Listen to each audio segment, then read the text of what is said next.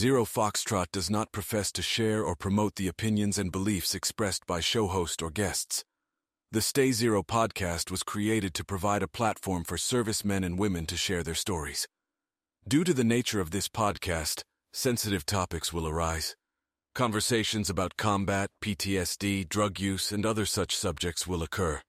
Viewer discretion is advised. Welcome back to the Stay Zero podcast. My name is Zach, and I have Anna with me here today. Hello. Thank you for doing this. Yeah, thanks for having me. Cool. And you joined the Marine Corps, right? I did. Why did you do that? That's a damn good question. So my dad was in the Army. Okay. And he had... Just wanted to show him up, huh? I did. I did.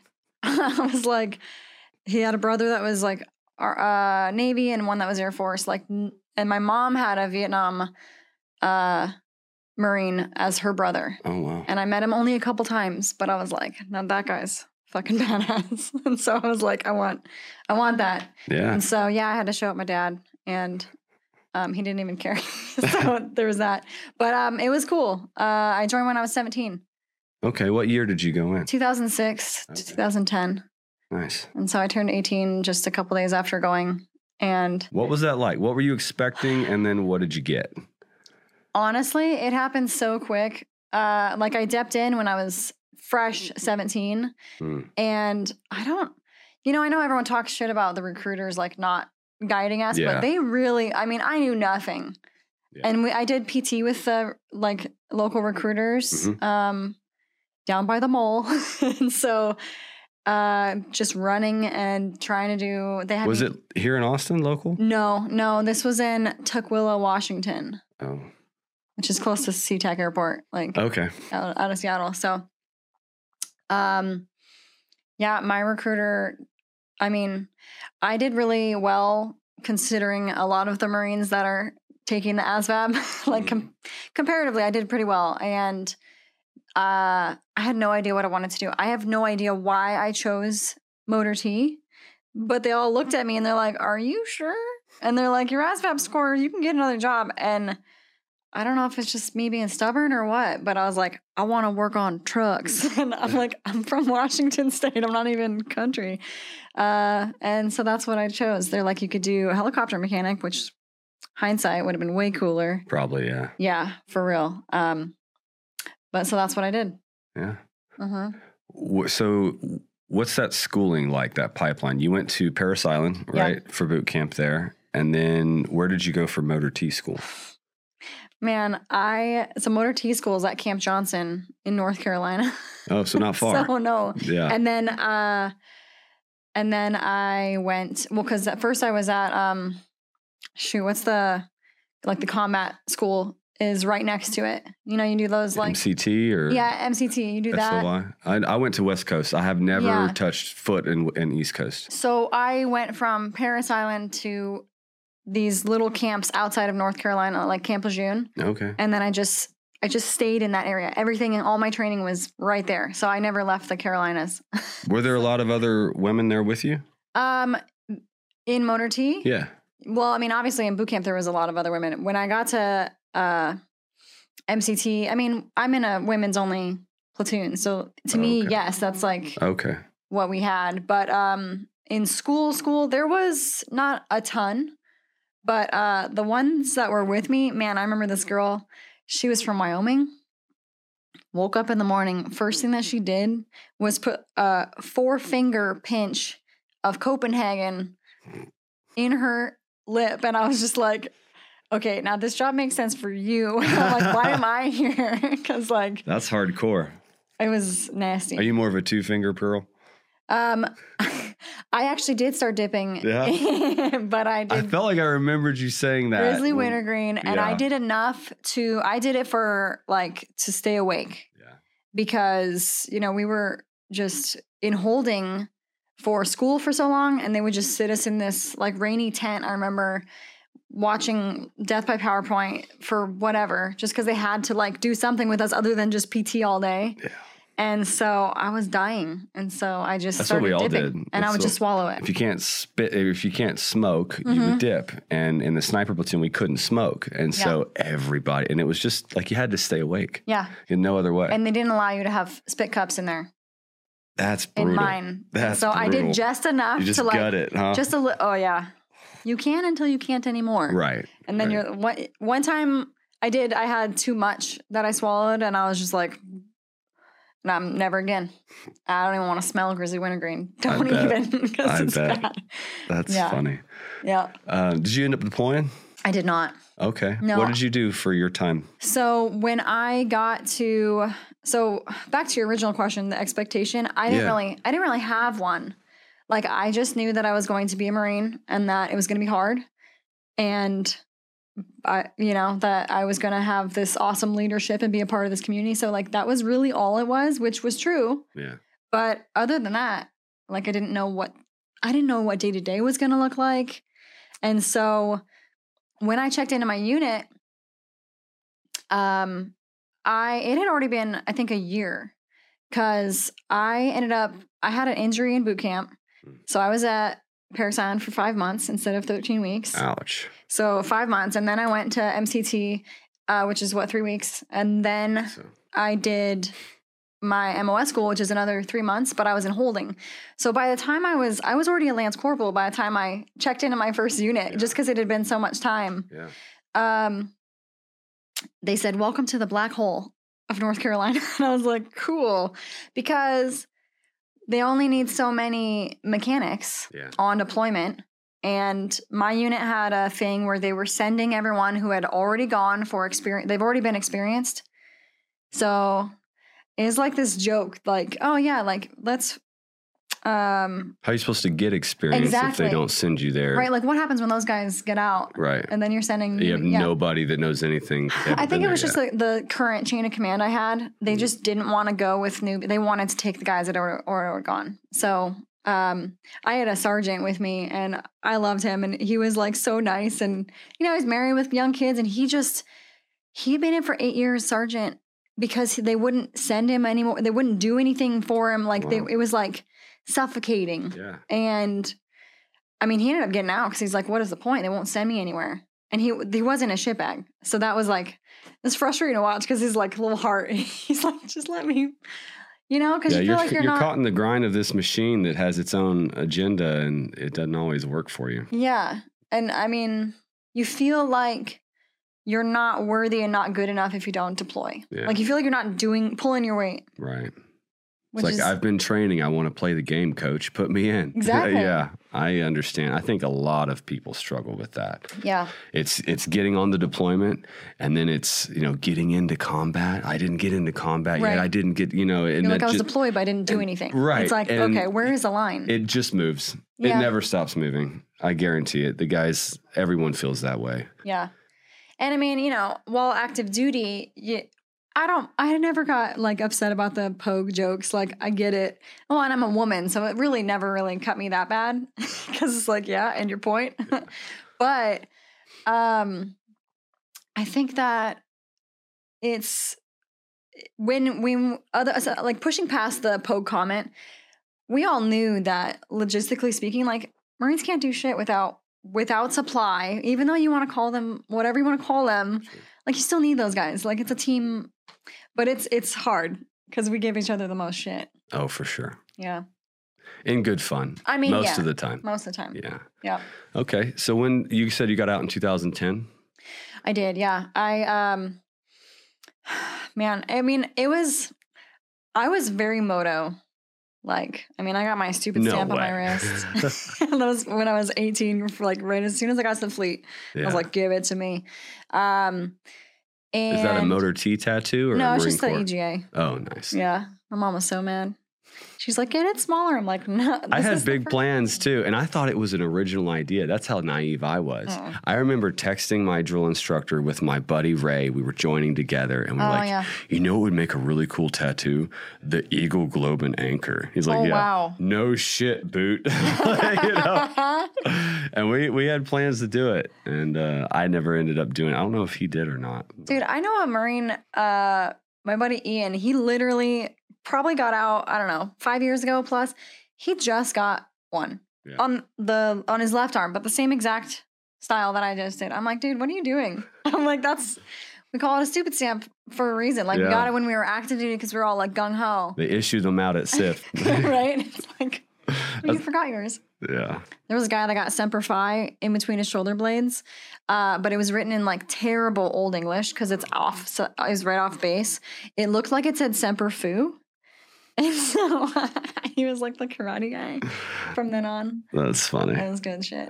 Yeah. I remember we had a guy in my sniper school that got Scout Sniper down his triceps like a week before graduation. No. It's like, dude, that was a ballsy move. He's like, graduated. Don't tell anybody. And I was like, he made it, right? He did. Okay. He did. Thank God. I was like, man, you couldn't have waited a week.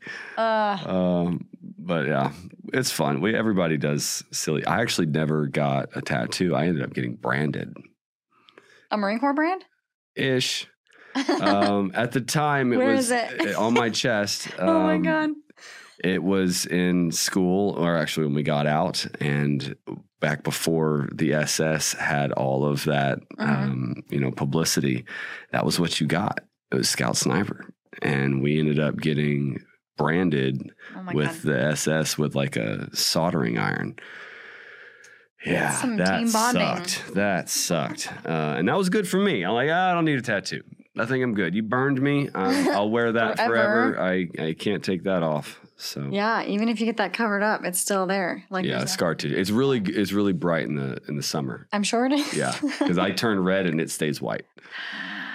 Yeah. How bad did that hurt? Actually, during it wasn't terrible because it was so hot. It just melted the nerves. Sure. And I was like, huh, okay. The healing was brutal because to get it to keloid, you have to constantly scrub out the scab and make it scar. Oh. And they gave us this like lidocaine numbing cream that I think had alcohol in it. Oh, so and burned. I would just like try not to cry in the shower because it burned on a scale of 1 to 10, like a 27. Right. And yeah. I mean, that makes sense. I've not had any crazy burns that bad, but burns aren't fun. It's the after. Yeah, it's the after. And that's not even when you're trying to mess with it. Yeah, you're right. Yeah. Okay, so you got out in 2010. Where'd you go after that? Yeah, so, typical, I followed a guy to his home state in Wisconsin. I was dating a guy in my unit. He got out maybe 8 months before me. Okay. And so I was like, well, if you're going to stay and wait for me to get out, we'll go up to Wisconsin together. Yeah. So he did and we did. And I broke up with him like a month later. Well, because at that point, when you get out and you tell them where you want to use your money to travel. I was in North Carolina. Smart thing would have been to tell them Wisconsin. Well, no, I lived in Washington. So they would have paid me for that much further distance. Yeah. And then if I wanted to go back or something to Wisconsin. But I split the difference and went half. But that was all the money I had. And I used the rest of it to move there and get settled and live off of. And so I was kind of trapped there. And so I stayed there. I had another enlistment, 4 years in Wisconsin. Really? Not enlistment. I just mean I spent all my money moving there. I was 22. Yeah. And I knew nobody once I broke up with him. And I was just like, cool. I live here now. What did you do?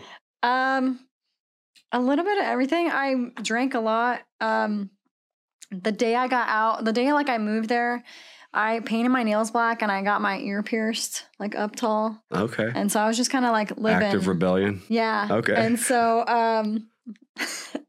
it was a college town in La Crosse where I was living. And so it was just a strip bar. And so I was just hanging out, meet people and trying to live, I guess. And then I ended up being a store manager of a Zoomies. What is that? Zoomies? You don't know Zoomies? Mm-mm. Well, it's based out of Washington. I just know that's when the dog runs real fast from one room to the other. True. Zoomies is a skate and snowboard shop. They're originally from Washington State. I'm from here, so we don't have those. Well, I think they have them. I mean, people skateboard Zoomies? In Texas. Okay. So it's skate, and they do a little surf stuff too in states that have surfing. But so, I mean, they sell Etnies and Nikes and all sorts of clothing like that. Like an REI sort of apparel, outdoor. It's a lot more skating now. Yeah, it's more like punk. Like it's more for like the younger generation. Hot Topic. It's more on the lines of like PacSun, Hot Topic. It's a mall store. Okay. But so I started working there as an assistant, and they kept promoting me, and so I started being a manager of that, and I just stayed and did that for a little bit. All right. And then I was like, why am I still living in Wisconsin? I need to get that while I'm glad you dropped the accent. That's good. It comes out when I drink sometimes. Oh, really? I can't help it. Like, it's the O's. Okay. Don't you know? They really talk like that. I just think Bobby's World. That was my only exposure. It was growing up watching that. Yeah. I went up to like Upper Michigan, and they really talk like Fargo. Like really? I thought it was exaggerated in the movie. Yeah. No. No. I was like, is this real life? I was in a bar, like snowboarding at like a ski resort, and I heard this guy down the way, and I was like, what the heck? That's funny. It was entertaining. So how'd you get away? I was trying to get my boss to transfer me back to Washington because there's stores there, and I was like, just send me back. Yeah. And so did he send you back, or did you go somewhere else? No, because every time I was like, hey, I hate it here, I need to leave, she was like, please stay for one more season or just a little longer. And I was like, I know how this game's going. So I called her from Montana with my U-Haul, and I was like, hey, I'm done. And she's like, she tried the thing again. And I was like, oh, you don't understand. I left. Like, I didn't even say goodbye to my employees. Like, I wrote them a schedule, put my assistant in charge, made sure everything was good to go for a couple weeks. Like, you know, payroll and merchandise and everything. Oh, yeah. Yeah. Queen Sometimes of Irish. You got to do that. I was queen of it. I was in like a situation where I didn't have a choice because she was like pressuring me to stay. And when I would tell her no, she somehow twisted it. And I'm like, okay. So I just left. People like that are fun. No. I'm actually very good at saying no to people and having boundaries. Yeah. But I'm just like, I'm not playing this game with you anymore. Good for you. So I left. And went and What was in Montana? That was just along my road trip. Oh, okay. I was about halfway home from Wisconsin. Okay. Yeah. It was in January too, so I was like making that trek in the middle by of yourself the winter. In a U-Haul through No, Montana. I had a friend with me. Okay. Yeah. I had a friend that worked for the company with me. He's like, cool. He's from Washington. Your Jerry Maguire exit. Who's coming with me? Mm-hmm. Yeah, my employees were pretty mad because they're like, wait, you quit? And I was like, yeah. Well, you'd be fine. I only knew you for 2 years. They'll hire somebody else. That's what companies do. Yeah.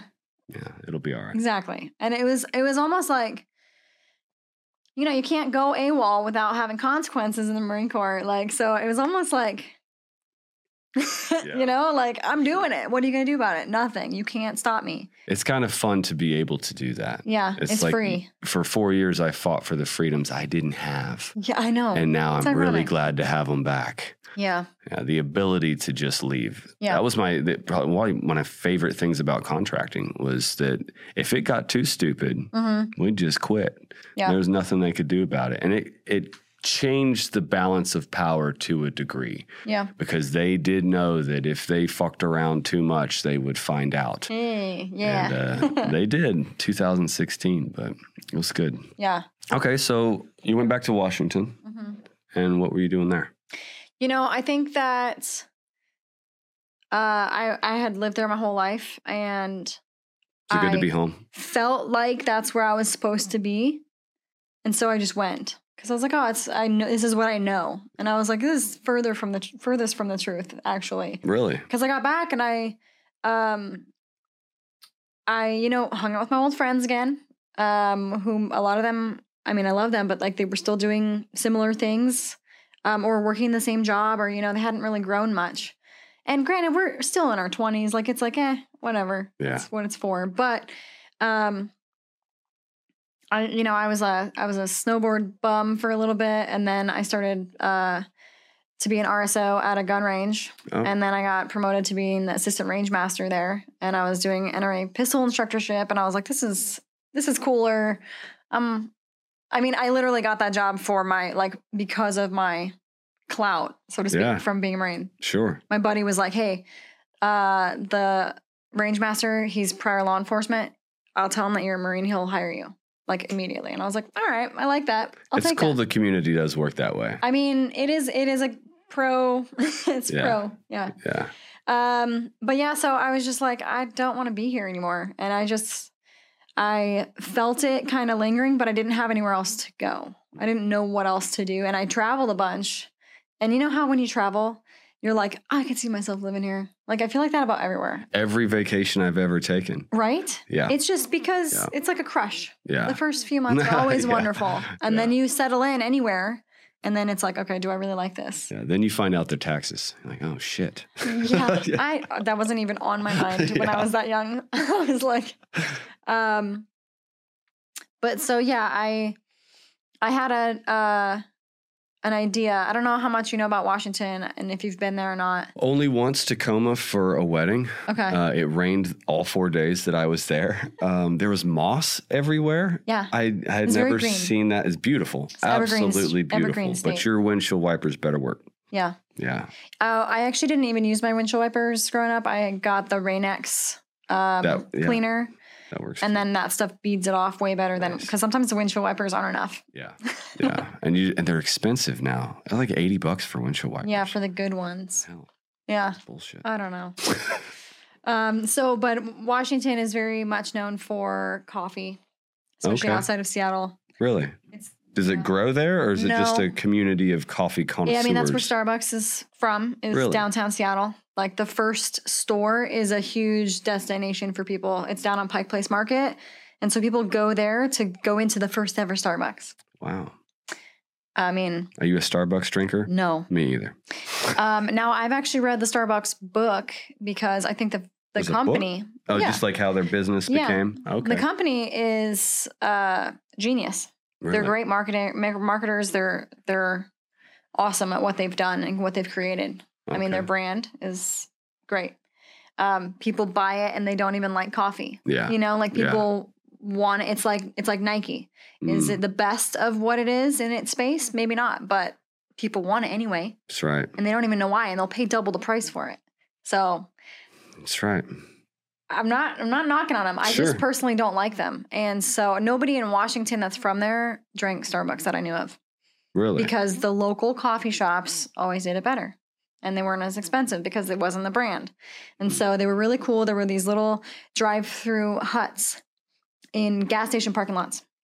And you could drive on either side, and it was really quick. They're tiny. Yeah. And... like a food truck for coffee? Yeah. Okay. At almost every intersection, every gas station would have one. Wow. Like it's a thing. And it was really great coffee. And so that's what I wanted to do when I moved back to Washington. And immediately I was like... What about that made you want to do that? Just because I've been obsessed with coffee since I was a kid. Like, I started drinking... I have 2 older sisters and a mom that I grew up with, and... they would all leave work or school, like leave the house before me. And my mom would have a pot of Folgers back in the tin can. And I just took whatever I could get. Like, I didn't know how to make it, but whatever was left in that pot, I was like, mine. Because they would leave. And so they wouldn't tell me I couldn't drink it. Yeah. So I was drinking coffee I was probably like 10, 12, somewhere in there. Like, Arby's shaking. Too early to drink it. I mean, and my mom probably didn't make it super strong. So that's fine. I mean, but, I've always loved it. And so I was like, that could be cool, like to have my own shop. And to be honest with you, I wanted to open a bikini barista, but for men. Nice. So like coffee hooters. Yeah. That's cool. That's a thing in Washington, bikini baristas. Really? Actually all up and down the West Coast. So although they do tend to be known for prostitution rings. Oh. So you got to be careful about who you hire. but I was like, there's never any hot guy bikini baristas. I'm like, what is that about? And now looking back at it, I'm like, well, they would have been gay, and it would have been gay men going primarily, I'm sure. Yeah. But like, so the concept is, and when I say bikini, I mean these women were wearing like G-strings and like pasties, like it's porn. Yeah. And one time I asked, sometimes the names of... Do you have an address for one of these? Just research purposes. One time so the names sometimes are very obvious that it's a bikini barista. Sometimes they're not. Okay. And so I accidentally took my 7-year-old nephew into a drive-thru and I get up there. Now the windows are cut low, so you can watch them make your coffee. That's not by accident. And I was like, no, of course not. Yeah. What's really annoying is when you go through the drive-thru and there's a guy in front of you and you're like, okay, I got to go to work. I want my coffee. And they turn their car off and you're like, okay, yeah, no, we're not doing that. Go inside if you're going to try to pick her up. There is no inside. Oh. It's a drive-thru only. But you're not stopping me from getting to work. I will get out of my car and fuck you up. Yeah. Move. Get a big truck, just push him. But the thing is they made better coffee. And it still wasn't priced higher. The milk was fresh. It wasn't priced higher. It was just that they got better tips, obviously. But so I actually went to one the whole time I was the assistant range master. I stopped at the bikini barista on my ways to work. She tried to recruit me, and I was like, "How much do you make? Let's seriously talk about this." Yeah, not that much, huh? Not more than I was making. And I'm like, "Listen, if you're gonna sell your body like this, at least make more money." Sure. Sure. What? I mean, no shame in your game, but I'm making the same amount, and I get to keep my clothes on and do cool shit. There's value there. Yeah, I'm like, I question you in your judgment, but. So you were going to one a whole bunch and you liked it. And how did you step into that space? I didn't. Okay. I immediately let my brain shut me down and be like, nope, you can't do that. You have no idea how to run a business, start a business, any of that. So all the things that we all tell ourselves. Yeah. Yeah. I was my biggest enemy. And I was like, because at that point I was probably 26 and I had my GI Bill still. And I was trying to figure out what I wanted to do. And that was just an idea that came to me. And I was like, no. And so I decided to go to school instead. Okay. What for? I was an X-ray tech. All right. Yeah. So. Security. Yeah. Yeah, I get it. I was getting closer to 30. And I was like, oh, I better go to school for something that's stable. Yeah. Something that I can do forever. Yeah. And something that's good money. Something realistic. Medical field will always exist.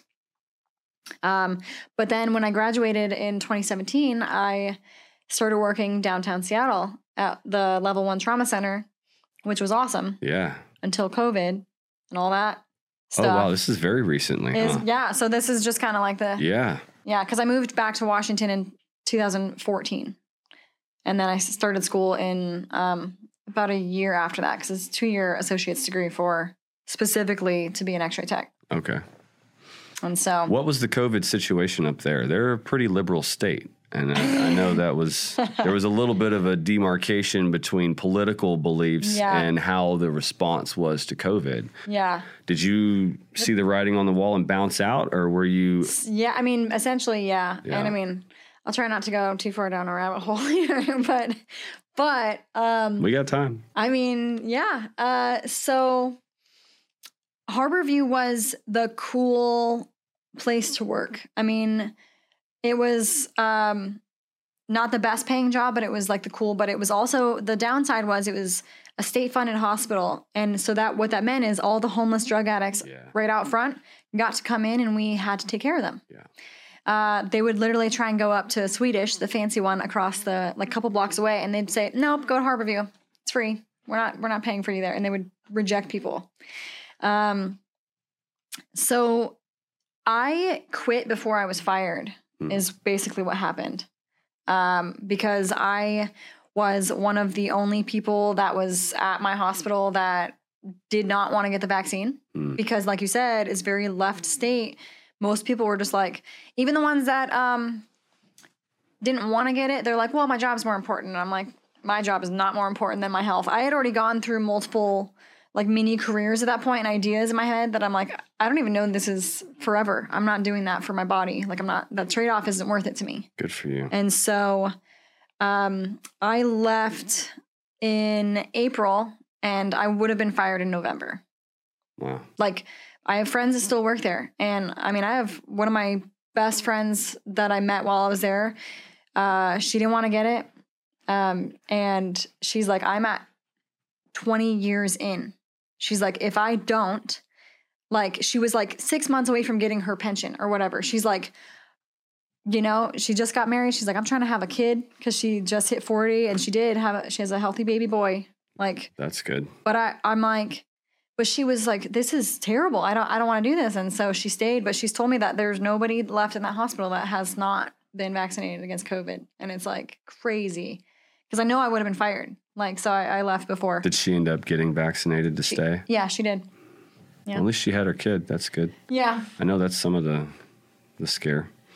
Yeah. What I mean, I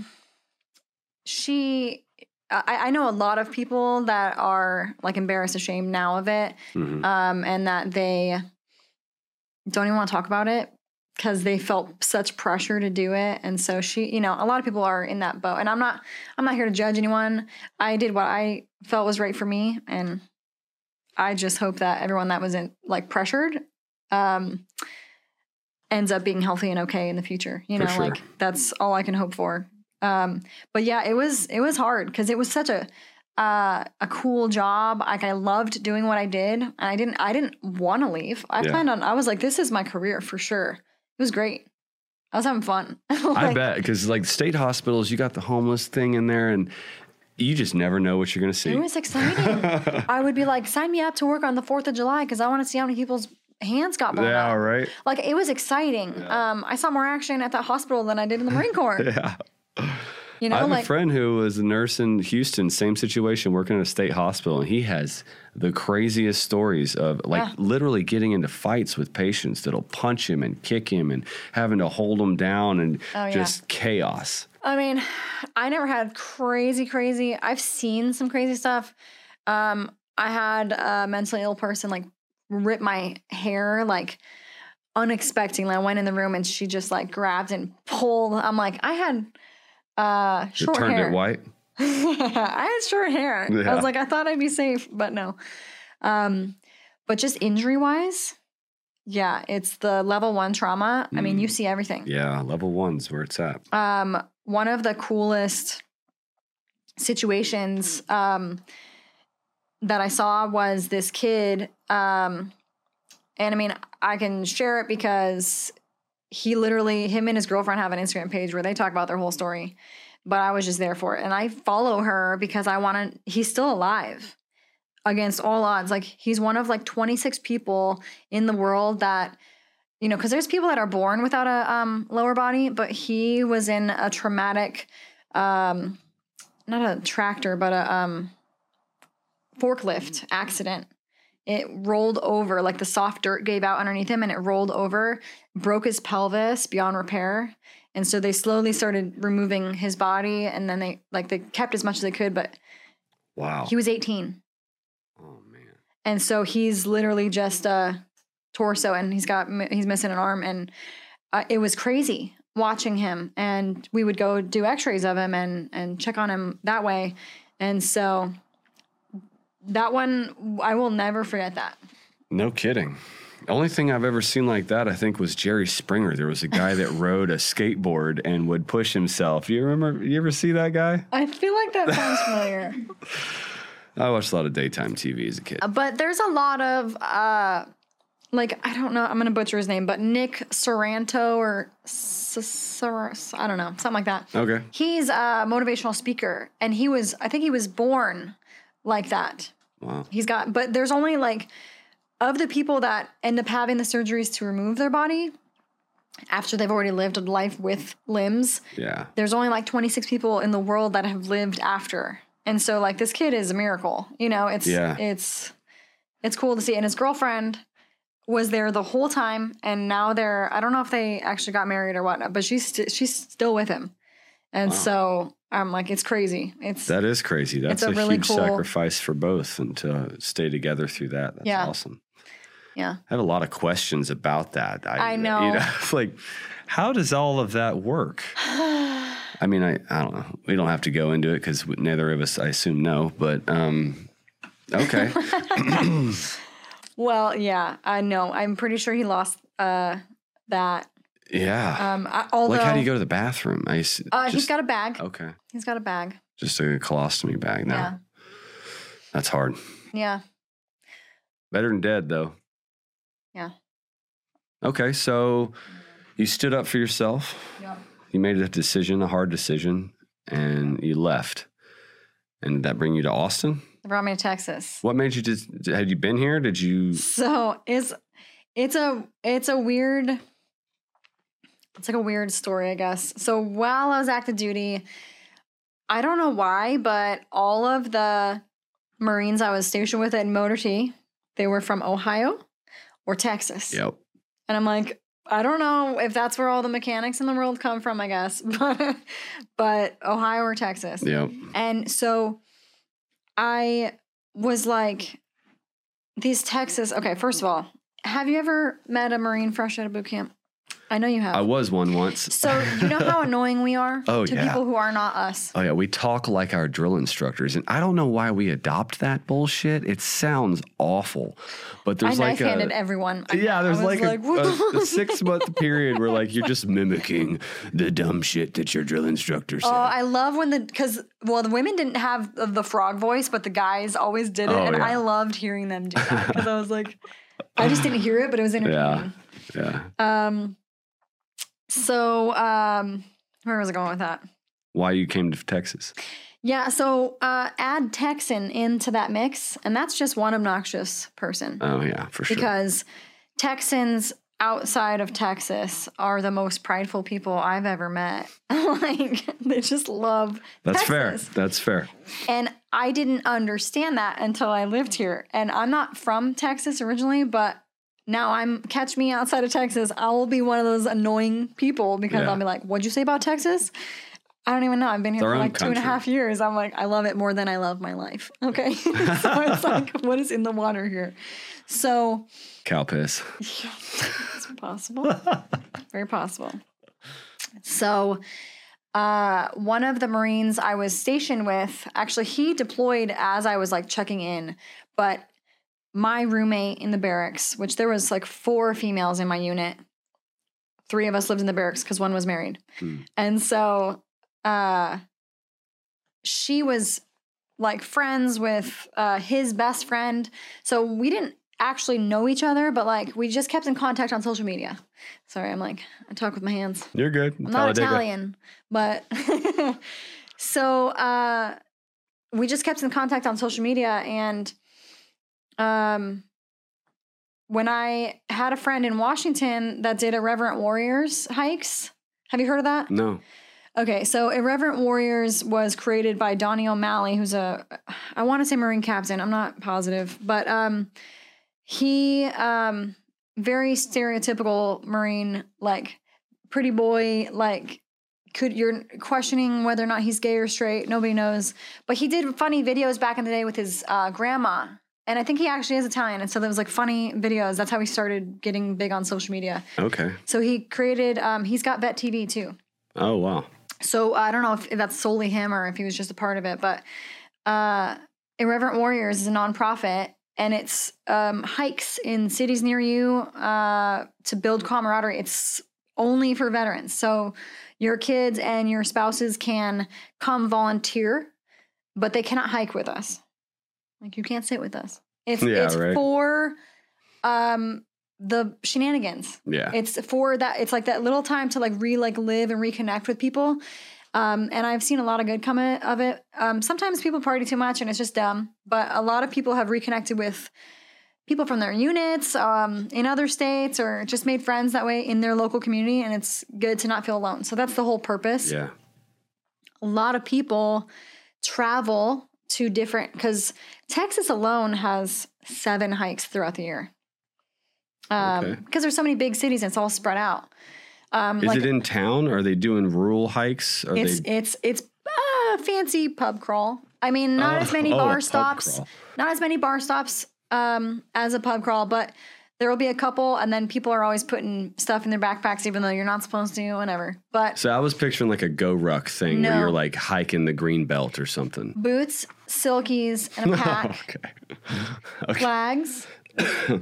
And yeah, I mean, you don't have to wear that stuff. I don't wear boots anymore, primarily because mine were stolen, but they're also terribly uncomfortable to hiking, even on a walk in the street. Like, but it's about 13 miles, give or take. Like, it's a day thing. 20K, right? Yeah. Well, the goal was to have it be 22 kilometers. Okay. For the 22 a day that commit suicide. That was like kind of the goal. It's whoever organizes it does it according to their city map, but it is through town because it's to build awareness. Sure. Not just for other vets that haven't participated in it, but just for people. Is this like 20, 30 guys or like 300 people they have to get a permit for? There's permits. Oh, we get right. police escorts. Wow. They'll get Humvees from the local bases to like follow for a fallout truck. Wow.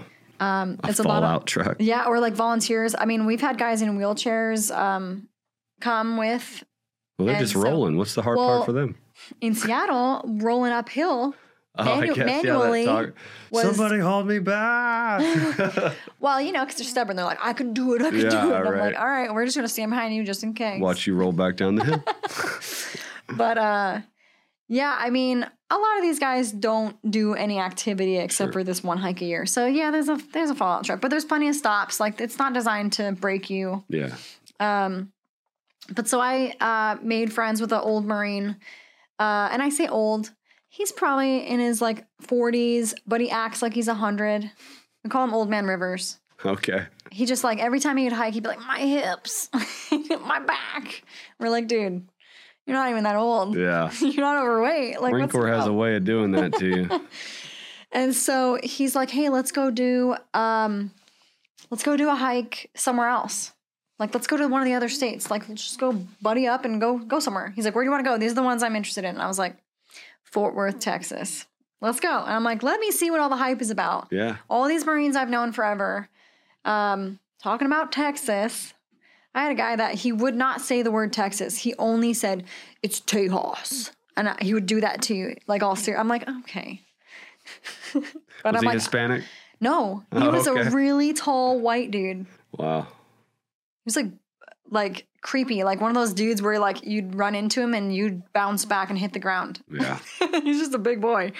And so planned the trip with Old Man Rivers to Fort Worth. That was in November of 2020. And so he ended up canceling on me last minute. And he's a construction guy. He's like, I gotta work, sorry. And I was like, cool, I already bought my flight. I was like, I'm going. IHOPs down here have senior citizen discounts. They didn't tell him that. Yeah, I'll let him know. What'd you think of Fort Worth? I decided to go anyway by myself, which I had kind of fallen out of doing things alone like that used to not be a big deal for me. And then, I don't know, there was somewhere in the middle where I was like, uncomfortable. And it's not as much fun to do something alone, no matter what it is. I don't know. I disagree. Sometimes it really can be. I can be someone very different alone versus when I bring a friend. Sure. I've actually done some events recently where my friends are like, oh, that sounds so cool. I'm like, you're not allowed to come. And they're like, what? And I'm like, because I'm going to feel weird with you there. Yeah, this is my thing. Get out of here. I've been like, I'm sorry. I love you, but no. And so I'm a solo pooper. That's my preference. But other than that, I usually find it's more fun if I have a friend. But I understand what you're saying. Situational. Yeah. Sure. It just depends on what it is. It can be uncomfortable to do. I just skydove. I did skydiving this year on my birthday. For real or in the tunnel? For real. How was that? I've never done it. It's okay. All right. I don't feel the need to do it again. Okay. But I did it. Yeah. And the only reason I really did it, I had never been like, oh, it's on my bucket list. I had never wanted to do it, but I didn't like that I was invited by 2 people in the last 6 months. Mm. And my first response was, no. No. Yeah. And I was like, oh, is that fear talking? And I'm like, no, I'm not going to let that win. So I'm going to do it just to say that I've done it. Okay. But you know who I did it with? Who? Not one of my best friends. Not someone who's done it before. I did it with a 70-year-old woman who had always wanted to do it and needed someone to go with her. I met her in the Chamber of Commerce. Wow. And her son, who is a Marine in California, active duty, always wanted to go with her and was never able to make it work time-wise. So I hope he's not mad at me for taking his mom skydiving. But that's cool. But I went with this woman that I barely knew her. And it was more comfortable for me to do it with her than I would not have wanted to do it with a friend. And so sometimes situations are... Yeah. Share a moment with a stranger. Yeah. That's cool. Well, now her and I are bonded forever. Absolutely. How did she like it? She loved it. She doing it again? She said she would go with her son again. That's cool. Now, I won't not go, but... You're going to seek it out. I'm not going to seek it out. Yeah. I'm like, I've done it. I mean, it's not... What I didn't like was the free-falling part. The wind is, like, in your mouth. You cannot breathe. Really? And it's like... just because it's so strong, you can't, like, put your head out the window. Yeah. And so once you're falling, great. I'll do that all the time. If I don't have to free fall as much. What do you mean once you're falling? You mean once you've deployed the parachute and you're kind of gliding down? Yes, it's just very relaxing and quiet. Landing was cool. Okay. Spinning was cool. Like, that was all fun. Were you tandem? Yeah, you have to. Well, yeah, I think you have to be. I think so. The first time. I did in San Marcos. It was good. I mean, I had a great videographer, Yoshi. So there's proof. Yeah, he was cool. I was like, he said he started doing it when he was like 16, and he's like, I can't stop. Wow. And I was like, see, I don't feel that way about it. And that's I have fine. friends that are that way. They base jump. They like go out through their life looking for high things to jump off of. Yeah. See, I like going fast in a car. Oh, yeah. Like, I could see myself driving like on the Autobahn or doing NASCAR or something like that. But yeah, I just don't like the breathing part. Yeah. If I could breathe normally and free fall, I'd probably be fine with it. Okay. So if I could teach myself how to breathe, maybe. Yeah. There's got to be a technique or something. Surely people figure out how to breathe while they're falling. Well, or is it just such a short amount of time that you're just like, ah? Probably. I was scared. Yeah. And so, but also I still plug my nose when I dive underwater. Oh, really? So I'm not very good at like breathing like through my nose. You don't scuba, huh? I got scuba certified. Really? I hated every second of it. Why did you hate it? Listen, one thing about me is I do things I don't like doing just to challenge myself. It's like a thing. I don't like being underwater. That's why I have this. It's Poseidon's trident on my middle finger because fuck the water. Okay. But also like mad respect because it can kill you. Yeah. I'm so uncomfortable being in the water. So you got your scuba certification, though. I never went after I got certified. I was like, nope, that was cool. You got to go somewhere. Mm-hmm. I don't even want to snorkel. I'll be on the boat. Maybe on land watching you scuba. There you go. All right. I'm fine with it. That's fair. I'll go ride an ATV in the jungle. That sounds fun to me. You do Naked and Afraid? No. It's the bugs and the eating. Yeah. That part wasn't fun. No, you've told me about that. I don't want to do that. Yeah, that sucked. No, I'm good. That sucked. All right, so you've dabbled in some skydiving. That's exciting. You conquered that fear. Scuba, you conquered that fear. Told it to fuck off. Yeah, I don't know where we were. We were talking about something, and we got. You coming to Texas and Texas. Fort Worth and doing these hikes. So Fort Worth was amazing. Really? I fell in love. Mm-hmm. With what? Texas. Okay. I had stars in my eyes. It was so good. I mean, first of all, it was November, so the weather was great. Yeah. Everybody was so nice. I went to a random gym, and the owner just happened to be there, him and his wife. And it was the Metroflex, the castle up in Fort Worth. Okay.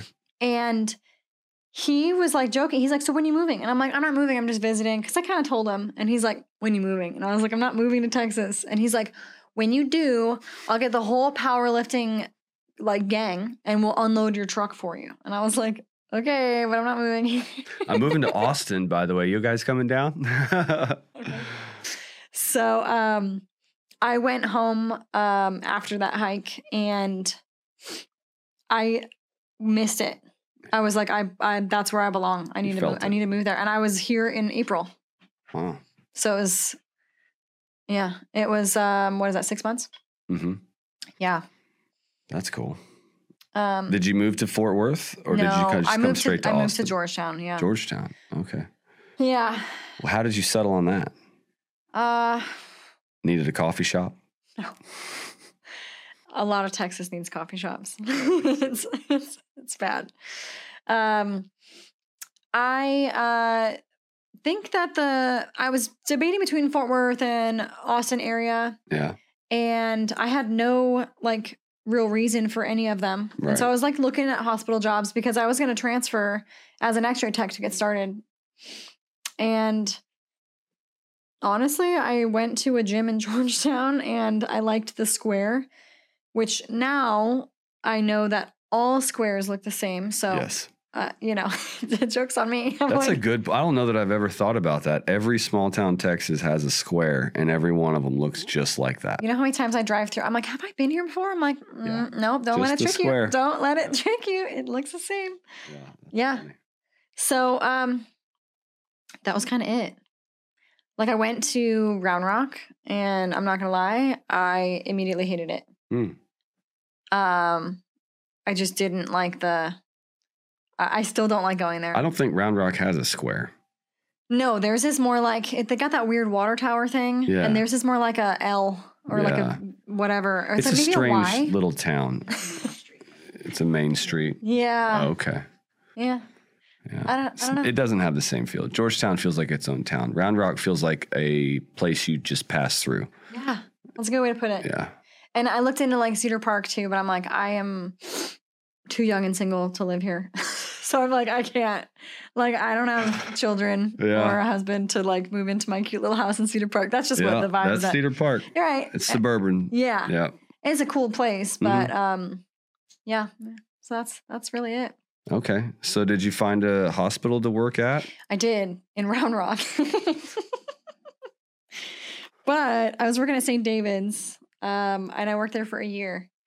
And it was good. The people were good. I didn't have to live there, so it was fine. They didn't give you shit about the COVID vaccine? Well, that's why I left. Oh. So when I first moved here, it was fine.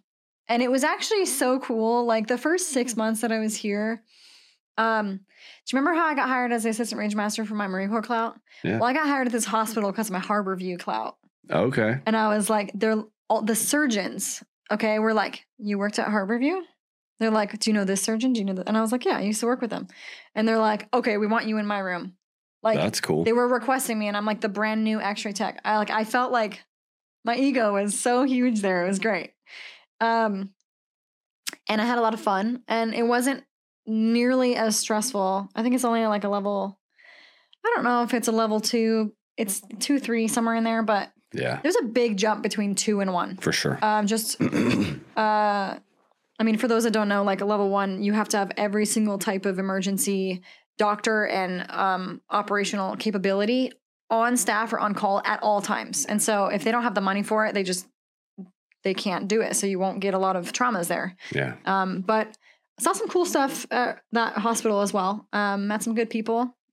Actually, the staff really defended me, even though they disagreed with me, even though they got the vax to keep their job.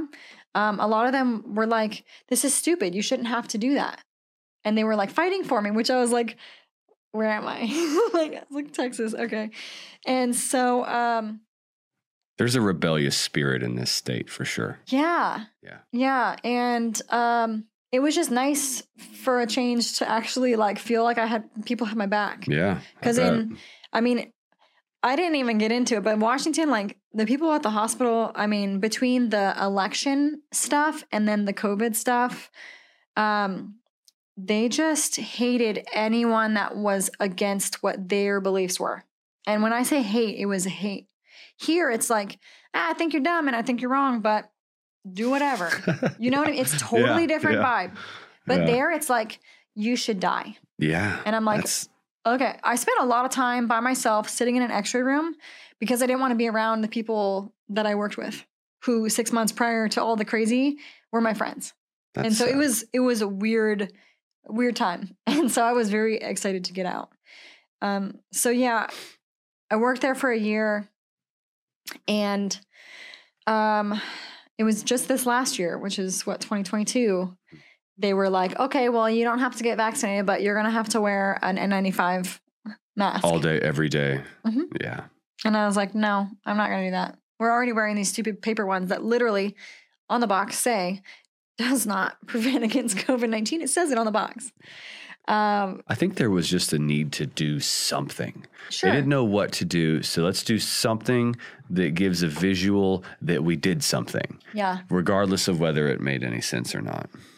Yeah, it was really frustrating being on the inside of the healthcare system because we know better. Mm-hmm. We know that it doesn't work. Why are you pretending it does? And so it was really frustrating to watch my peers and doctors read something and then do the complete opposite. And I'm like, are you stupid? Like, what is the purpose? It was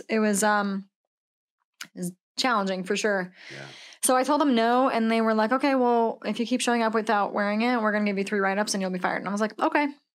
And I was at that point, I was like, I already, like you said, like saw the writing in the wall. Like I wasn't going to be doing this forever. Did you make them fire you?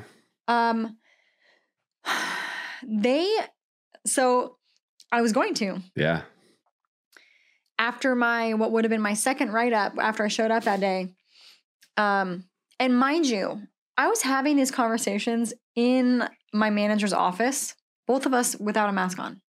So it's like, they clearly like don't believe in it or think they're not scared of me or, worried. It's just for show. Yeah. The CEO of the hospital would like walk around and like, he'd have his mask off.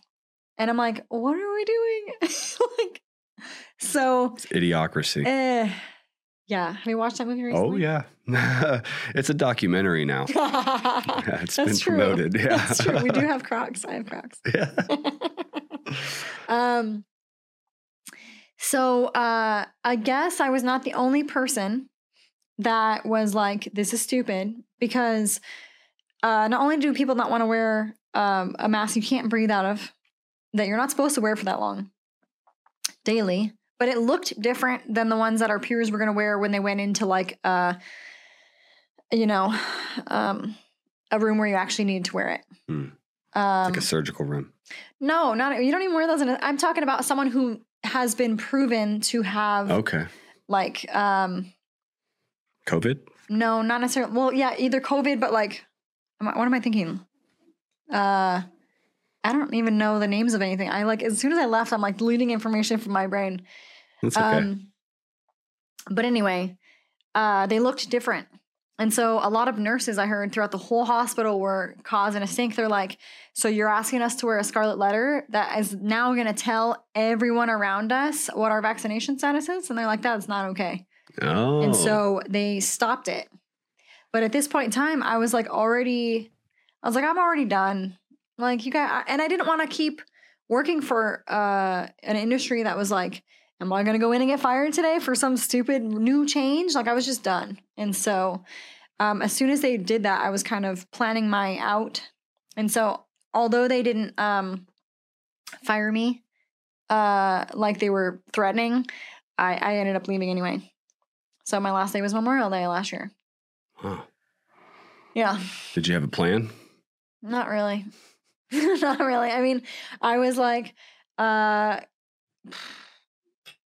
trying as best I could to like have shit sorted, but like luckily they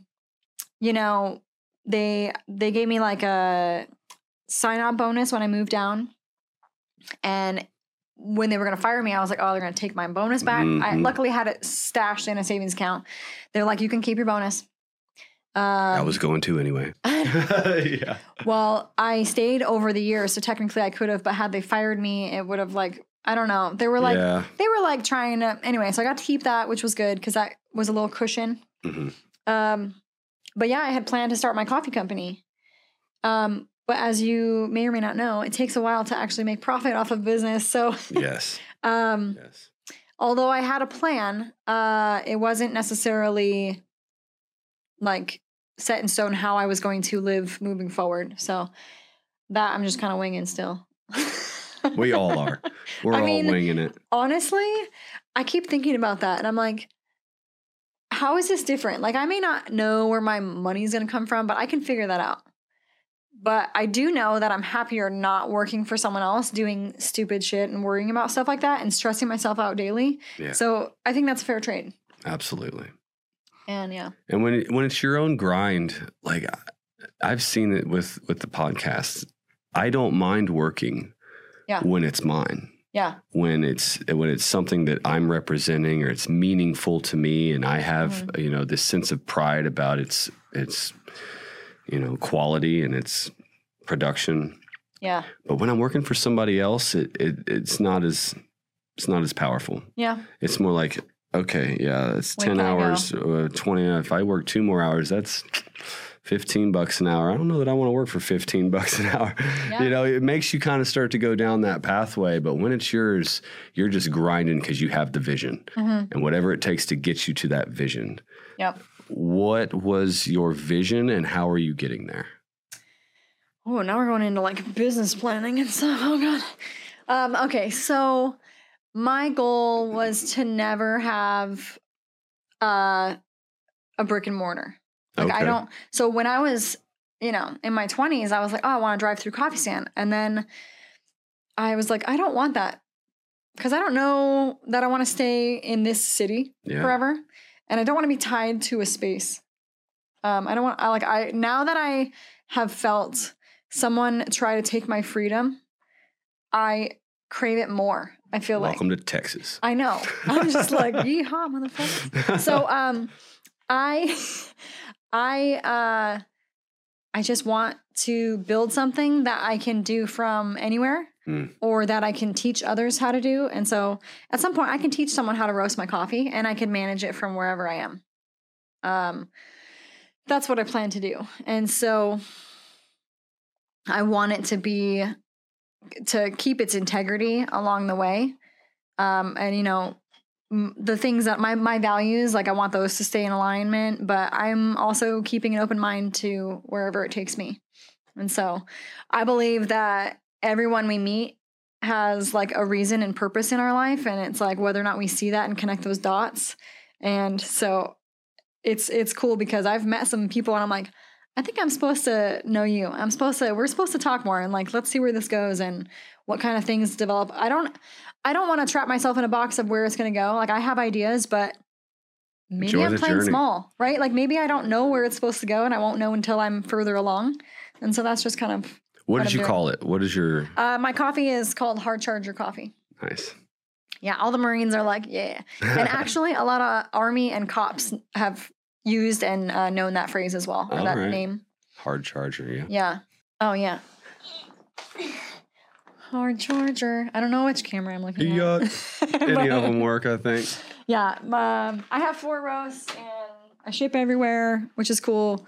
Where do you source your beans from?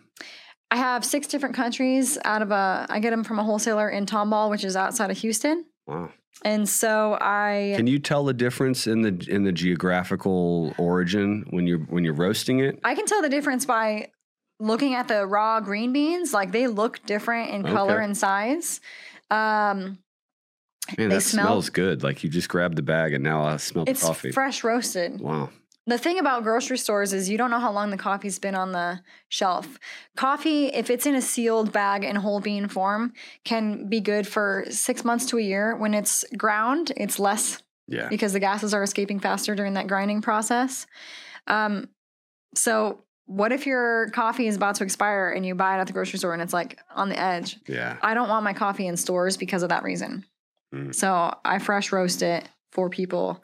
And I don't recommend buying in bulk unless you have a lot of people consuming it or unless you know that it's been roasted fresh. Because then it bulk can last you 6 months. And do you ship it ground already or in whole bean form? Whichever people prefer. I bought an industrial grinder so I can do it for people. Wow. Whereas a lot of people just buy like those home grinders. Like those, what boggles my mind is, the further you get into like something where you learn the rabbit hole. Well, but it's like, to me, it seems so common sense. And then I'm like, oh, no, the average person doesn't know this. And so I'm just like, people think that ground coffee means one thing. When in reality, when you grind a coffee for a different type of brewing system, it needs to be ground differently. Really? People don't know that. So like if you're going to make cold brew, if you're going to make French press, if you're going to refill a K-cup or use just a traditional drip pot, they all are different levels of coarseness. Okay. Now, you may or may not notice a difference, but there will be a difference in flavor if the water to coffee ratio isn't the same. And so if you're going to grind at home, which is the best way to do it, you should get one of the grinders that you can adjust to what kind of brewer you have. Okay. That's good to know. Yeah. And the reason I say brew it at home or grind it at home is because it'll stay fresher longer. So part of the reason why I want to do this business is I want to teach people about coffee too. You know, like everyone's like, oh, it's organic. And it's like, okay, tell me more.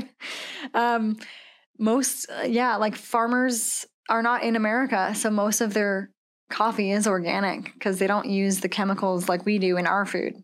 And it's like people can stamp, oh, this is gluten-free coffee. It's like it sounds free-range coffee beans. Free-range. It sounds cooler, but it doesn't necessarily mean you know what you think. It's a marketing label now. 100%. Yeah.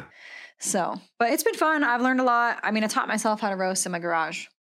How did you teach yourself that? YouTube. YouTube's great, isn't it? Right? I don't know what we did as kids without that shit. Kids now don't even realize how good they have it. I remember trying to go to the library to find things that I was interested in that didn't exist. And now you can just YouTube literally anything. Yeah. It's really cool.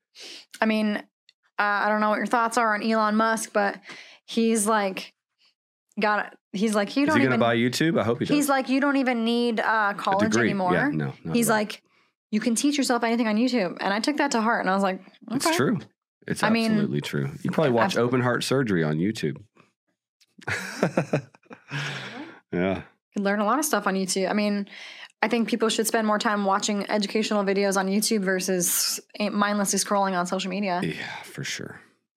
For sure. It's tough. Like my kid loves YouTube and it's like, we don't want him on screens because it does affect his behavior and like the stimulus. Yeah. It like builds him up and it takes us like a day to detox his ass from an hour of YouTube. Oy.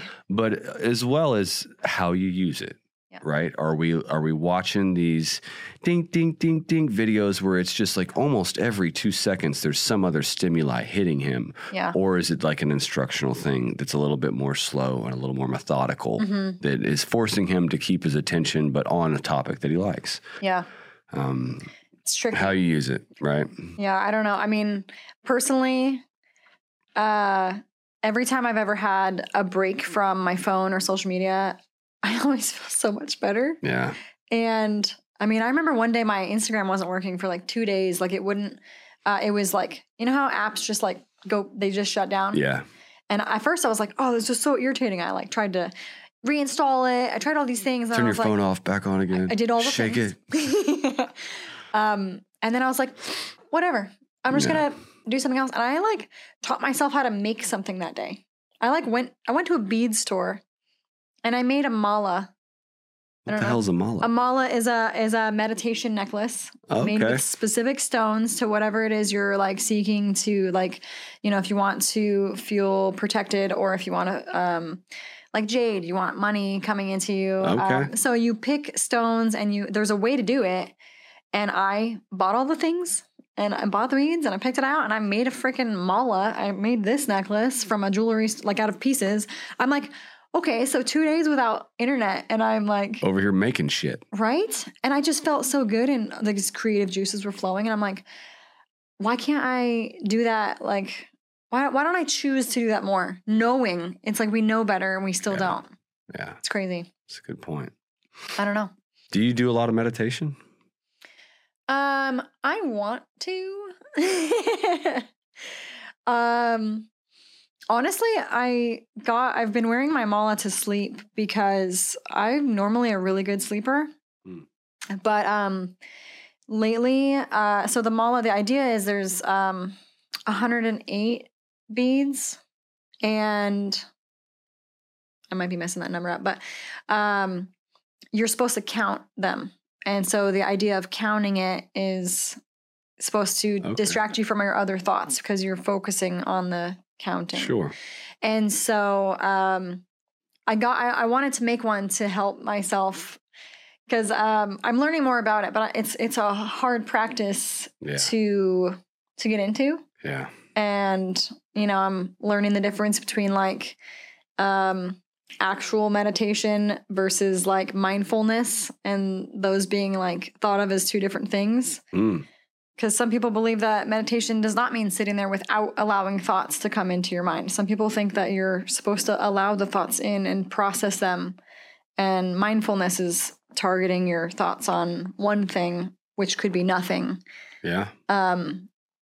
Which is what monks do. We're not monks. No, so it's not. like meditation could be focused on like thinking about one specific thing, So when I wear my necklace at night, I'll touch it and I'm like, I want to sleep and I want to wake up feeling rested and set an intention. Yeah. And so it kind of like brings peace and calmness.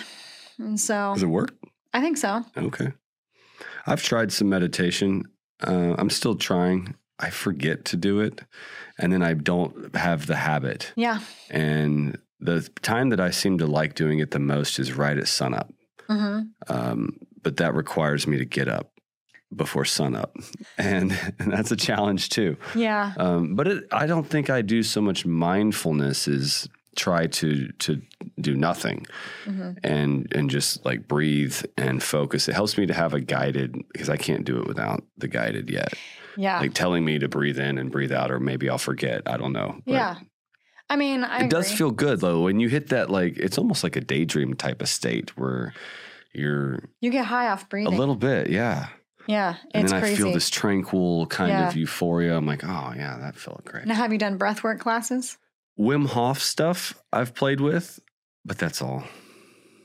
Have you done breath work? Yeah. What is that like? I mean, honestly, breath work is like, I think you have to have the right person doing it, like the right coach or guide, but it's like Wim Hof, but not as aggressive, I guess, because he's just like not as Austrian. Yeah. And you're like, there are no breaks. I get a hyperventilated high when I do the Wim Hof. It's for the sure. Same concept. For sure. So this, the types that I've done, you're laying on your back in a room. There's music and lights going. The mood is set, and you're doing a belly breath and then a chest breath and then pushing it all out through your mouth. Okay. And there's different forms, but that's the kind that I've done. That's worked really well. Okay. You get so, what's it called when you don't have oxygen in your body? Hypoxic. Yes. You get cramps in your hands. Oh. My face will like start to get tingly. It's crazy, but it feels, you're literally high off of breathing. The breathing technique. But it can lead to a somatic release, which is something I think we all need more of. And so, tell me what that is. Now, I'm not the best, I'm still learning about this, so bear with me, but you'll have Google, look it up. Google it. I will just tell you about my last experience, and then you can kind of define it from that. Yeah. But I was at a women's retreat. There was 10 women, and the woman that led it, and then the breathwork woman, who I'm actually going to see again in about a week and a half. She's all the way up, and I'm doing a 12-hour drive to St. Louis to go see her again because she was that good. Wow. And so we're laying on the ground, and she kind of guides you through like things that maybe she wants you to think about, or she's walking around watching, so she knows what we're going through and like what we're feeling. And the songs are like meant for this. It's crazy. And so there was a point in time, and she also does Reiki. There was a point in time which like energy work with their hands by touching your body. And there was a point in time where I was like thinking of something, and it's almost making me emotional right now. I swear to God, she put her hand on my shoulder just lightly, and I cried so hard. It was like I needed it to come out. Wow. It was crazy. I was fighting it. Mm-hmm. And then she touched my shoulder, and I was like, oh. Just melted. Yeah. That's awesome. And so I'm actually taking my kid and my friend up to go see her. We're going to do it together in about a week and a half. Wow. Because I want to go back, and I want them to experience it. Because I'm like, it's better than counseling. It's better than anything I've done. Very cool. Again, I've done it like at yoga studios where they're like, oh yeah, we'll do breath work. It's not necessarily the same. Yeah. This woman is, when you walk up to this woman, you can feel her energy. I'm familiar. Yeah. I've done my own kind of retreat with people that are like that, where you're like, these are angels. Yeah. Like, I don't know what voodoo y'all have, but you just feel safe. Yeah. Around them. Yeah. Like you feel like their energy around their body is literally hugging you. And you're just like, oh, I can relax. I can breathe. Yeah. And I'm familiar with the belly and then the chest and the blow it out. And I forget what it's called too. We did it. There's so many different techniques. Retreat I went to as well. And so how long was that retreat? That was a weekend. Okay. So 2 days. Yeah. And there's no medications. You're just doing breath work and like some yoga, group talk. No, I mean, the breath work was just part of it. We had a sound bath. A woman that came at another time. We did like a fire and ice event. What was the fire and ice? Sauna and then ice bath back to back. And then a lot of it was like, I mean, the woman that she gave us journals, and she had us journal at the end of the day, like to process things. So I was like, okay, that's more helpful than I thought it would be, writing down. Like, organize your thoughts. I mean, right? Yeah. Get them down. Yeah. That's awesome. I feel like the more they just stay trapped in your head, it's just exhausting. Yes. And overwhelming. Yes. I can't get them out unless I write them down, organize them, and make sense of them. And then I seem to be able to get rid of them and put them away. Honestly, I had someone teach me this thing just called like a brain dump. I don't know if you know who Rob Bailey is. He's got a company called Flag Nor Fail with his wife. They're like in the bodybuilding space. Okay. But I did a breathwork class at one of their events that I went to in Montana a couple of years ago, and it was equally good by this guy that learned about it in like Mexico or something, and all right, had a release there as well. But he was talking about brain dumps, and he's like, you have to be moving your body, like go on a 10-minute walk, and just, he's like, you can record it into like your voice memo or something, but honestly, just saying it out loud. I need to do my laundry today. I forgot milk at the grocery store. I need to send these orders out. I need to buy stamps. Like just saying anything that comes to your mind. Like I felt like crap when this person said this to me yesterday. Like anything that's still lingering in your head, even the stupid little things, if you just say them out loud, I was like, why is that so helpful? No one's even listening to me. Yeah. I'm not telling a friend. I was just telling myself, and it felt so good to just speak it. Bitch out loud. Yeah. Well, I was like, I had to have my headphones on. No music. Yeah. But I wanted people to think I was on the phone because I didn't want people to think I was crazy, just like walking down the street talking to myself. But that was really helpful. Same kind of concept as journaling. It's just verbal. Yeah. So whatever works for you. So how did you find this? And is this what you're doing to kind of help you with this transition to civilian life through career to career? Like we've all built all this shit up, right? And then either meltdown or breakdown and when it just hits us. But if we could take control over that and do sorts of things like this retreat, do some breath work, find a community that helps you release that shit on purpose so that it doesn't catch up. Yeah, I mean, I think that none of us know what the hell we're doing or how to make it better, but I want to try as many things as I can and not just like, I don't want to just wait. Mm-hmm. It's almost weird. You said the word control, and that's like, it's a really hard word for me because I am like very type A and I want to control everything. And so my thing is almost opposite. It's like, I want to learn to let things happen and let it go. Yeah. And just let it be and not freak out. Yeah. So I'm like, very uncomfortable. Just try psilocybin. I'm just kidding. We'll talk more about that later, why that doesn't. We've already had the conversation. I'm just giving you shit. Yeah.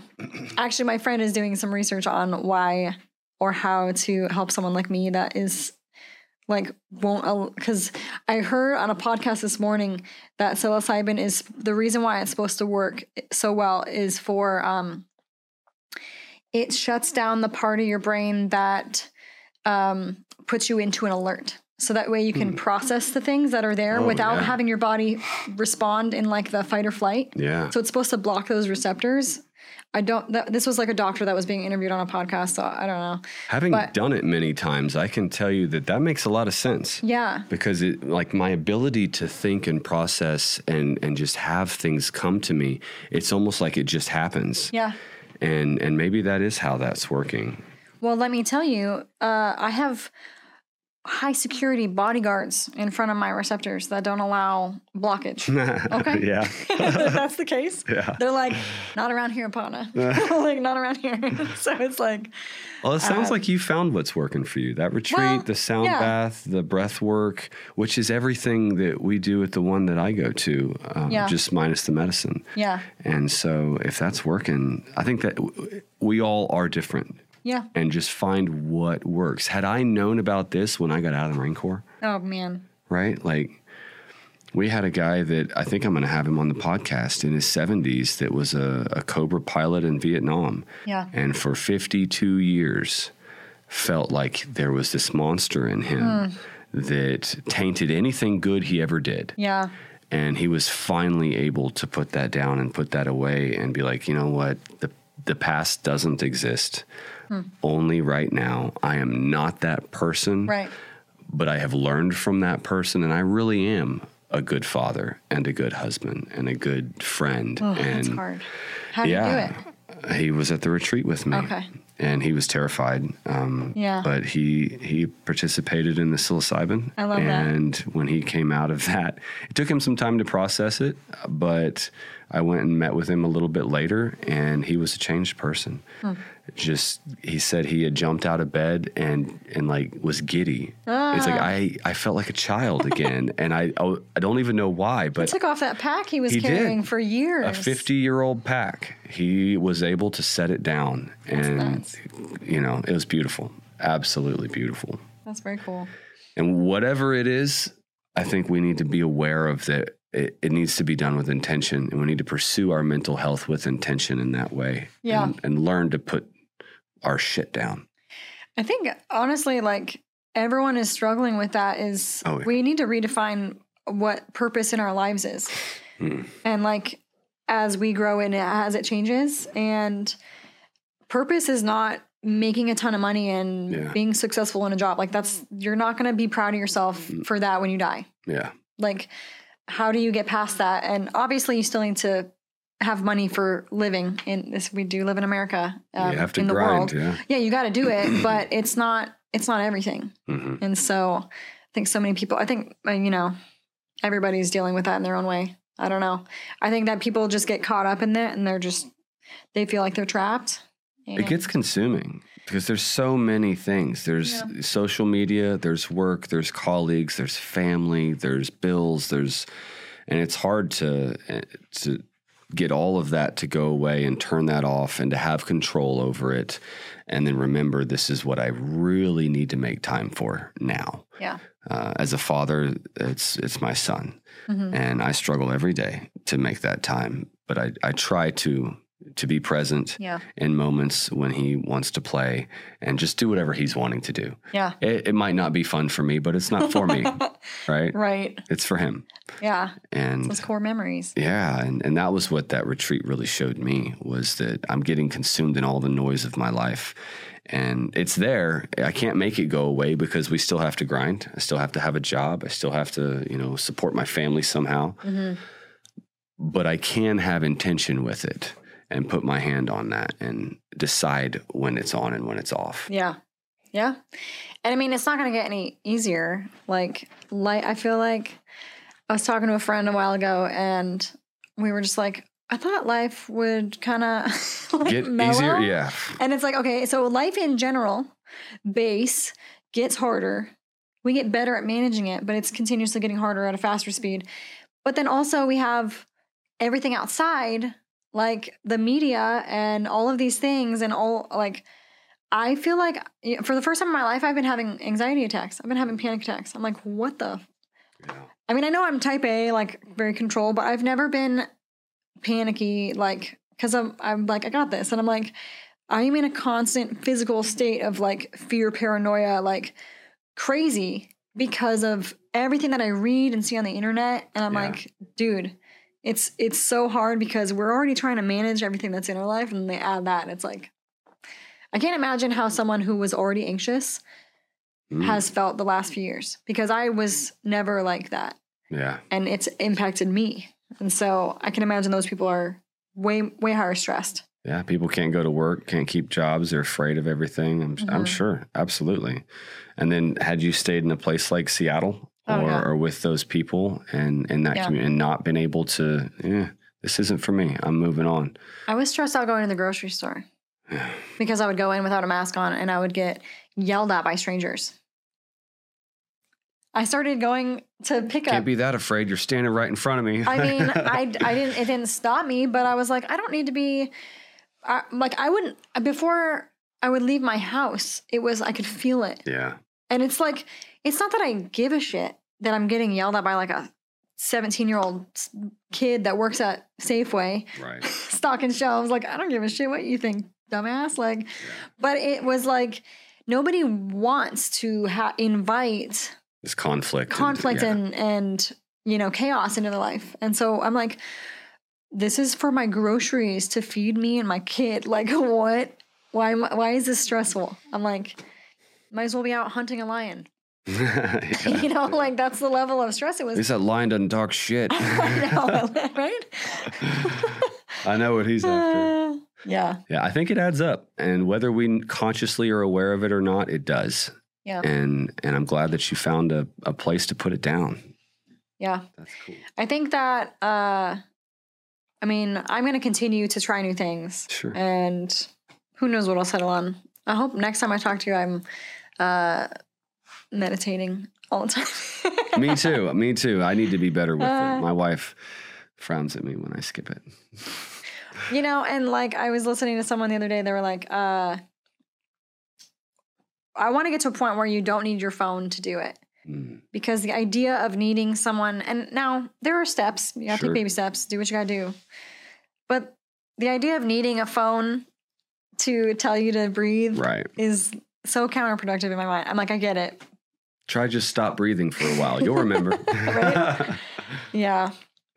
But that's why it's good to surround yourself with people that are doing things. Mm-hmm. And if you don't know, like, how to do any of it, you could YouTube whatever, but just, it's better to have someone to ask questions to. Yeah. Because YouTube's great to just show you what that person knows or what that person's doing, but it isn't an interactive, like, yeah, I see that, but how does this part work? You don't get that answer. Right. You just get to go back down the rabbit hole and see if somebody has it. And I remember that from just learning guitar. Yeah. It was way more productive to have a person to bounce things off with and show me the little thing than just try to mirror what I was watching on a screen. Well, and it brings you from the point of, okay, you can learn about something, but then you got to start doing it. And so a lot of people get stuck in that. Okay, well, I know about it, but I'm not practicing it. Yeah. And that's the key thing there, is actually doing it. But where have you found your purpose at now? Right now, having Summer, so Summer's my niece, so having her in my life in the way that she is, so I adopted her in 2019. She is a few months from being an 18-year-old. Wow. And having her in my life has changed things dramatically. Like, big factor on why I made the quick moves to get us down here was also because I didn't want her to stay in the schools up there, and I didn't want her to have to be forced into something. I didn't want our lives chosen for us, and they seem to be done that way up there. So, right now it's like her, and then also I feel like I want to help people of where I was. You know what I mean? So, sure. I am not claiming to be a pro or to know all these things, but I am 5 years ahead of where I was at one point, and there are people that are stuck there and that they don't know where to go. Yeah. And so I want to help like Summer and everybody else I can, like, fast forward. I just want as many people, like, I get so excited because I try and show Summer everything that I'm like, you're 10 years ahead of where I was mentally, because we talk about these things, and I'm like, you're going to be I mean, everyone's got their own shit. You're going to have problems. We all fuck our kids up somehow. But I'm like, you're just so far ahead. And that's great. And I want everyone I know, everyone I come in contact with, I want them to be like leapfrogging over me.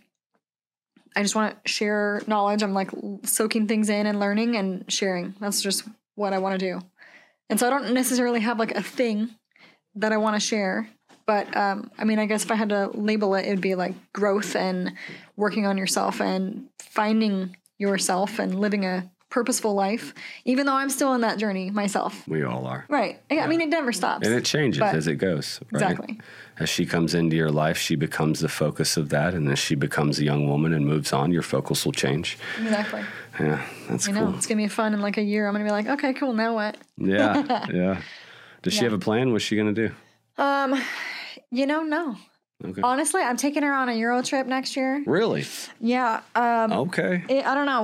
We'll see. It's an election year, so hopefully I can still travel normally. Where do you want to go in Europe? I want to go to Rome. I'm just Italy in general. Have you ever been? No. Okay. The only place I've been to in Europe are Croatia, Ireland, and Scotland, and London. But that was for not as long. And so she wants to go to Paris. I don't know. I'm like, I don't think you understand how expensive and snooty people are, but it's a historical place. And Rome is too, right? I'm about Rome is too. Rome was, I've been to Italy, and Venice was very cool. Mm-hmm. Rome felt very touristy. I know it will be, but I got to see the Colosseum. But the Colosseum is super cool, right? Just pay people to fight here. Yeah, like I gotta. Yeah. They do lots of tours. It's how much money you want to spend and who you want to do the tour guide with. The Leaning Tower was fairly anticlimactic. It's just a little tower with a building that looks like it was built wrong. Yeah. I think... all in all, it was a really good. Florence was my favorite place. Florence was very cool. It's a smaller town, but it's like very urban. Mm-hmm. There's lots of tall buildings, all inside apartment complexes. But you'll come across this block where it's like someone just picked one of the buildings up and removed it. And there's just a big flat pad there, and everyone goes there and parties at night. Nice. And so you just walk by, and people are in these little 5 to 10 group cliques playing guitar, chilling, like a college campus probably. Yeah. But they were just locals. Yeah. And that was very fun. And we're pretty open and warming and welcoming, and we sat at a restaurant and met people there and talked, and they were from the U.S. You hear people speaking English. You're like, hey, where are you from? Yeah. Did you say Texas? Best friends? Do you want to just do the whole trip together? Yeah, right. But that's awesome. So I think we're going to do like Italy, Spain, Paris, and then fly out of London. Just do like a little snake and train it. Hit the milestones. Yeah. And I mean, you know how like they say every parent like tries to implant their dreams onto their kids. Sure. I want to give her the travel bug because I feel like most people I know, if they could go back in time, they would spend a year just dicking off and traveling. Because that's half the reason why people join the military is they're like, I'm going to see the world, Mom. And they're, nope, you're going to see North Carolina. Yeah, right. Iraq, that's all I saw. Right. I found a group or community called Crew Wanted, and I got the sailing bug. For my honeymoon. We got our sailing captain's licenses. Nice. And then I found that there's this whole community where you can log in, and it has people that are sailing all over the world, some of them circumnavigating, some of them just going from like New Zealand to the Philippines or to wherever. And they'll post up like, hey, looking for 2 or 3 people to go from here to here. A lot of times your expenses are covered. Just get yourself down there and you learn how to sail. You can see the world and do it very, very cheaply. That's cool. I was like, man, if I'd have seen that at 19 instead of, That's what I'm saying. That would have been incredible. And like, she's already expressed to me that at some point she wants to have a family and like kids. Do it now, girl. And I'm like, just go travel because she's an artist. So I've already told her, I'm like, you do not need college. And I'm like, you need a portfolio with your work, and you need to decide, like, because you can teach yourself graphic design. She's already got Procreate and all that stuff. Yeah. I'm like, you can do it all. You just have to put the work in and create it. Right. Teach her how to travel cheap, take good pictures. Yeah. And she'll pave her way. Yeah. And so that's kind of what I want to do is get her. I just want her to open her mind. And I mean, it's already open so much living in another state. Yeah. You know, I know people want to keep their kid in like one home for their whole life. And while that stability is good. Sure.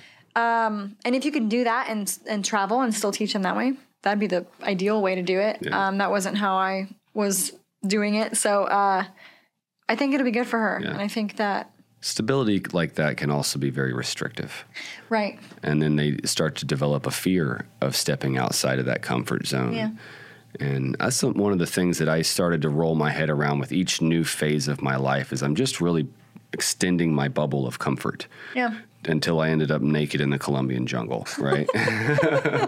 Maybe my bubble's too big. But naked, balls deep. I'm just kidding. In the mud.